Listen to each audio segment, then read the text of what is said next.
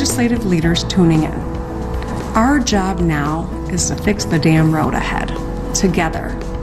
Let's commit to the strong, bipartisan action we took last year and focus that same energy to end the pandemic, grow our economy, and get our kids back on track.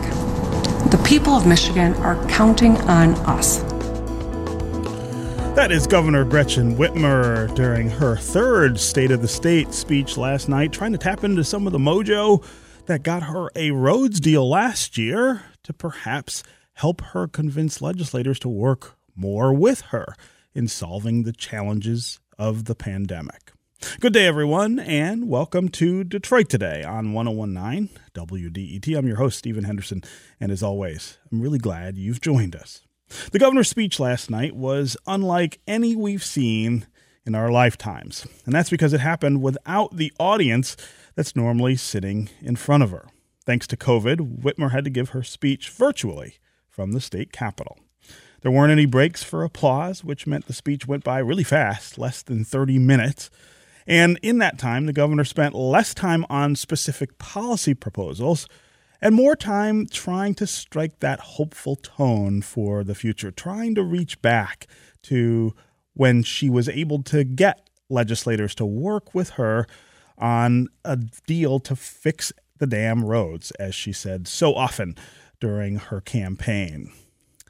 Here with us to help break down this year's State of the State speech and where it leaves us in terms of policy and negotiation is Rick Pluta. He is the senior state capitol correspondent for the Michigan Public Radio Network. Rick, welcome back to Detroit Today. Hi, Stephen. It's great to have you here. So let's start with your overall reaction to Gretchen Whitmer's speech last night. What did she accomplish in that 30 minutes? Well, I mean, if you're looking for a fight between us, I don't think you're going to get one because mine is basically the same as yours, that in many respects, this was an olive branch, an effort to make peace with the legislature after just months and months and months and months of dysfunction and fighting over the state's COVID response and dealing with the economic fallout.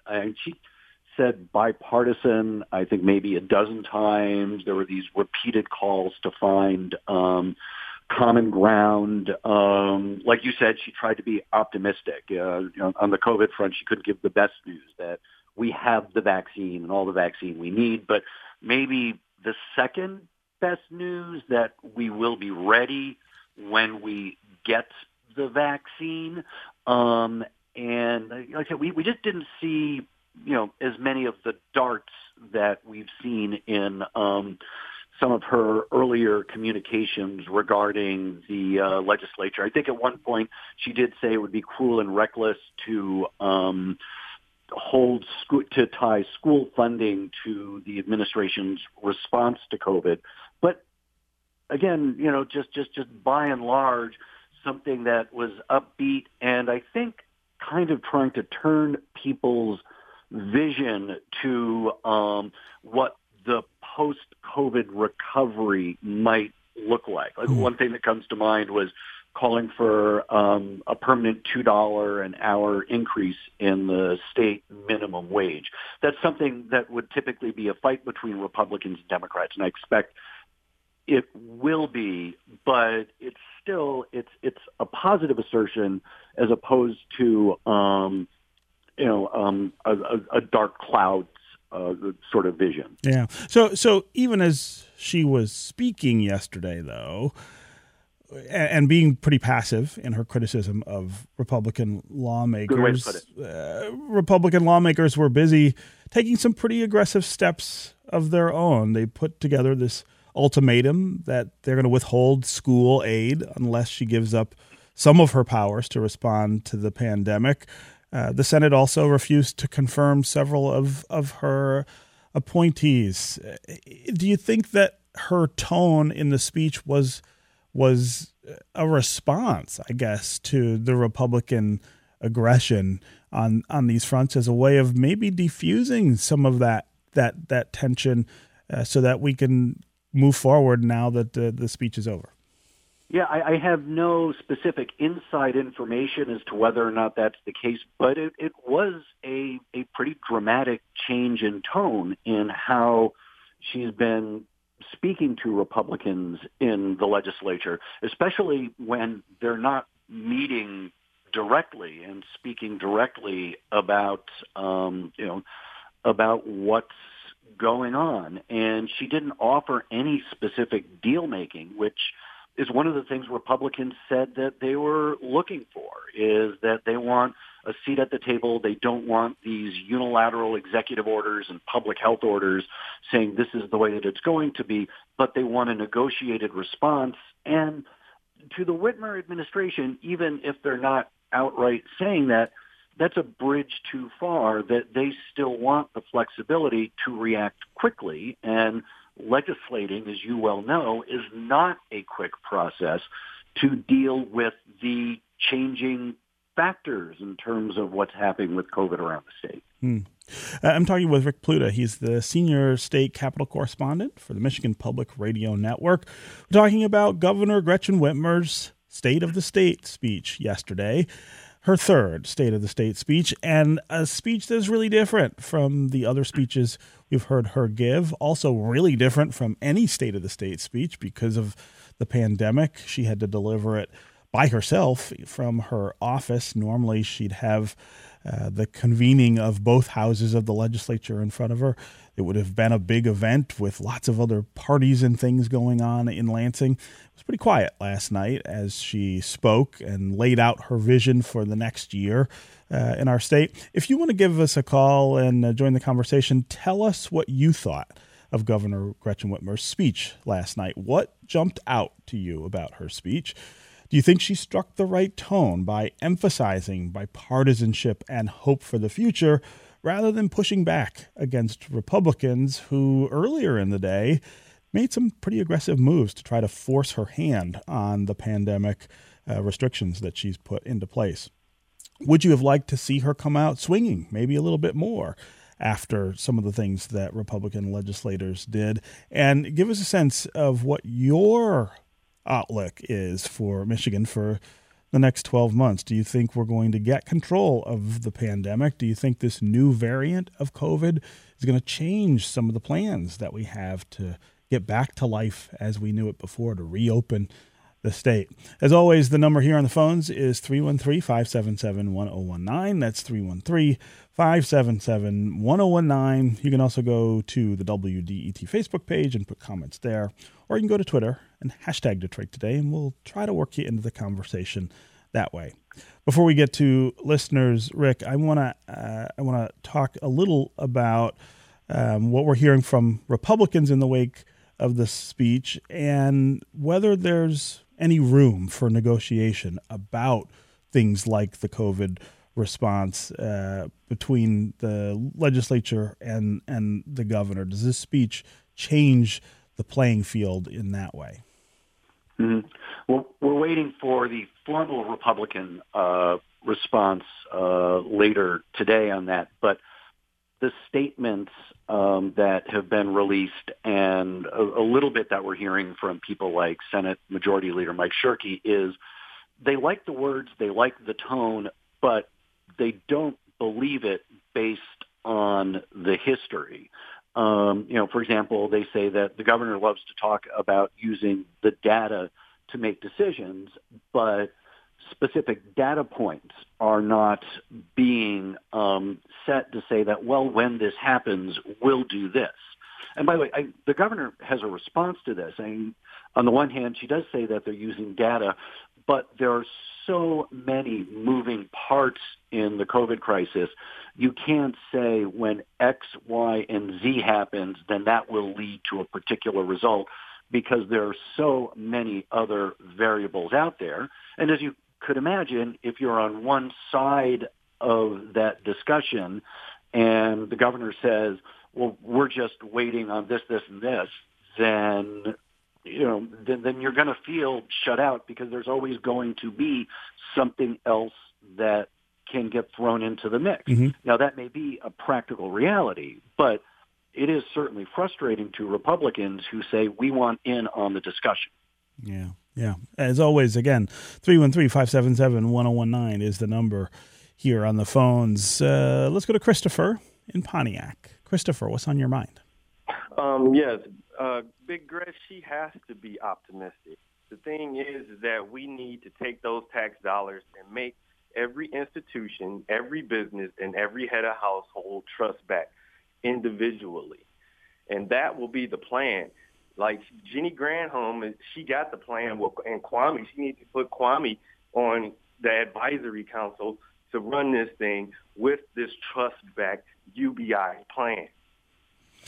This is my Strengthening Capitalism Act that I've been sending to the senators and representatives of Michigan, and I plan on sending it to the governors and city councils as well. Yeah, Christopher, appreciate the call and the comments. The economy is a focus, of course, of the governor. It is the focus for the legislature, which has said that the COVID response is what's damaging the economy, and what they want to do is reopen in order to stop that damage. Rick, what did you take from the speech about the way in which we're likely to see that negotiation unfold in the coming months? What ideas does the governor have about how to restart this economy?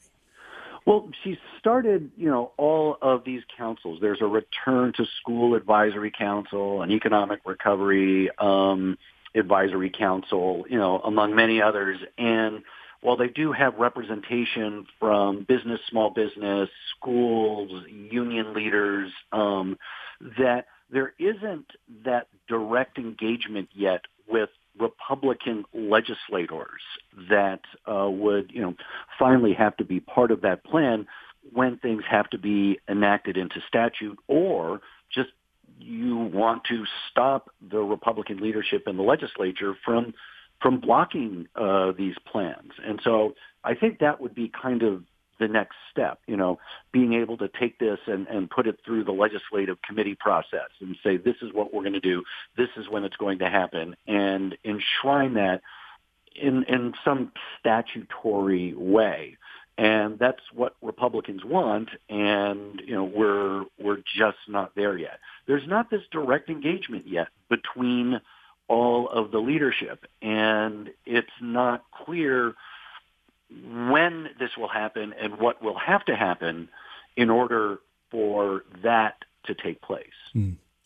Again, Christopher, thanks very much for the call and the comments. Let's go to Brian in Detroit. Brian, good morning. Hey, good morning. How y'all doing? Good. How are you? When you were mentioning that, I like the way that I like the way the Democrats were staying calm in the months of all the screaming amongst the Republican Party. They can scream loud, but they don't really want anything done. They just want to scream. Brian, appreciate the call and the thoughts. Rick, we have seen Republican legislators spend a lot of time just complaining about what Governor Whitmer wants to do and not coming up with their own plan. But one of the things that we've seen in the recent days is that they now do have an actual plan for COVID. Talk about what's in that plan and how it differs from what Governor Whitmer has put on the table.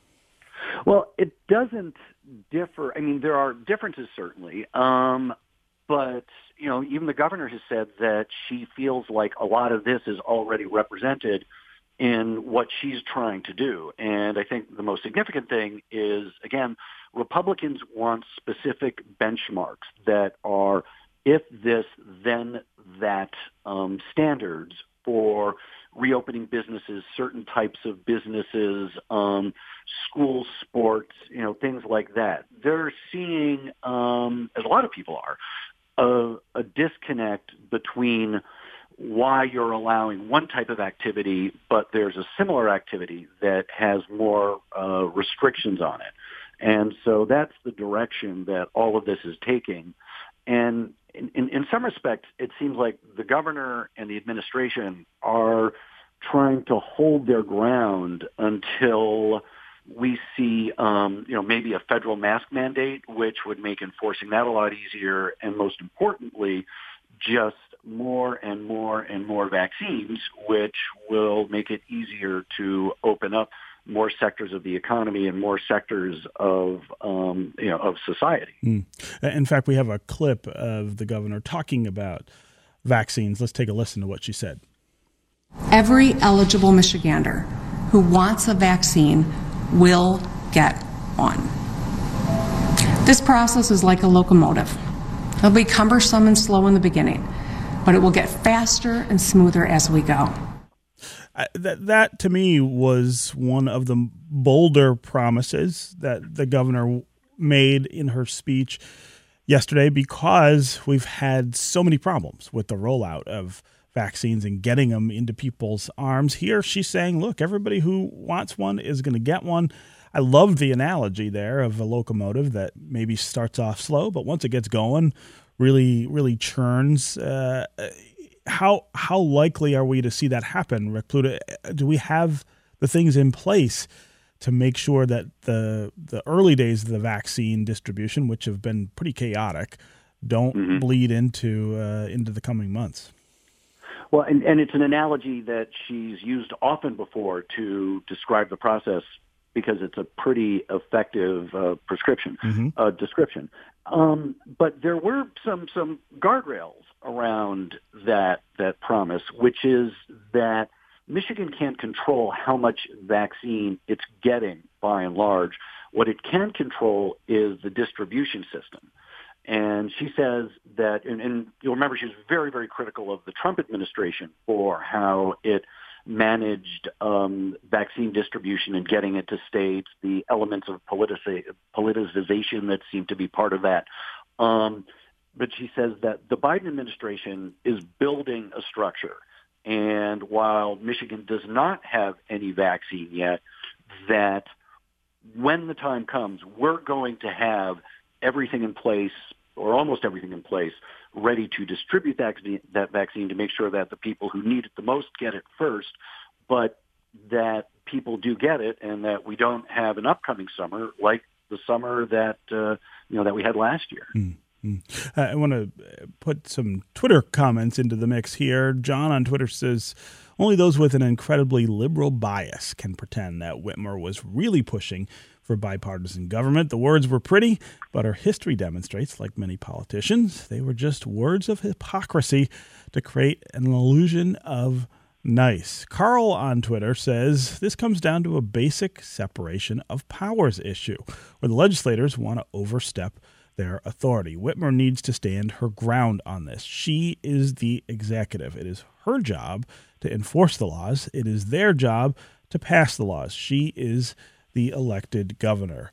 Let's go to Sean, who also wants to talk about this balance of power between the executive and the legislative branches. Sean, welcome to the show. Thank you for having me. Good morning. I was just going to comment. I'm a hardcore Democrat, but I often get frustrated and irritated with the fact that they always seem to say, well, we're going to take the high road, or we're going to be bipartisan, when the other side has no interest in giving any. Republicans are masters at playing the game, so they know what to do to get what they want, and Democrats fall for it every time for the sake of saving face. And I feel like she needs to play hardball. Because the things that she's asking for aren't crazy or outlandish. So, Sean, do you think she's not been playing hardball? I mean, she pretty much has done what she wants to do. And when the GOP leaders in the legislature complain about it, she has pretty much said, well, these are powers that I have. I don't want to share them with you, and you don't have any ideas anyway. How much harder would you have her play? Well, no, I agree with you. Yes, she has used her power in a way that she should have. But I still feel like she pacifies them, making them feel like they have the power to overstep her or wrong her in some way, shape, or form, which is how they ended up passing, trying to strip her executive powers away. Yeah. Yeah. Sean, I just feel like, yeah, Sean, I really appreciate the call and the thoughts. Rick Pluto, respond to what Sean's saying and what we heard on Twitter. This is something that goes on in every administration, of course. And Rick Snyder, who of course was of the same party of the legislative leadership, by the time he left, I think had just about had it with legislative leaders getting in his way. How well has Whitmer played this, and how much will she be able to maintain that posture as we get further into her administration? I think it would be hard to argue that she has not stood her ground. That that she's been challenged in court multiple times. Mm-hmm.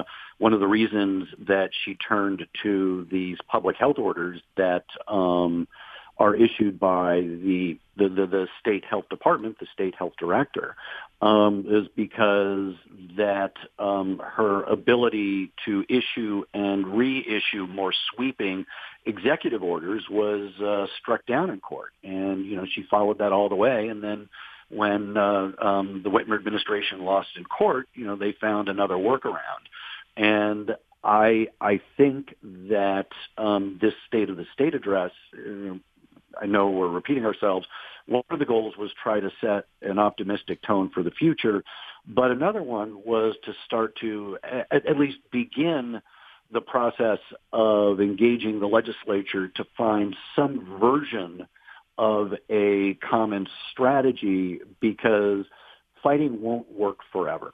And that's kind of, where they're at right now. And, but the Republican response is, those are pretty words, but we want to see some proof that this is going to be a commonly arrived at plan, as opposed to something that is ordered by the executive. And the executive, of course, is still arguing that the field is changing a lot constantly, and we need to be nimble to be able to meet the changing circumstances. Mm. Okay, Rick Pluta, senior state capitol correspondent for the Michigan Public Radio Network, and one of the most knowledgeable people about politics and policy in our state. Always great to have you here with us on Detroit Today. Thanks so much. Thank you, Stephen. Very kind of you.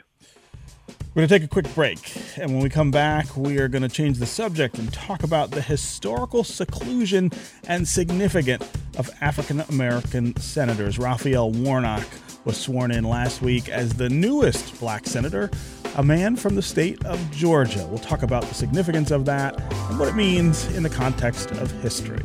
Stay with us for more Detroit Today.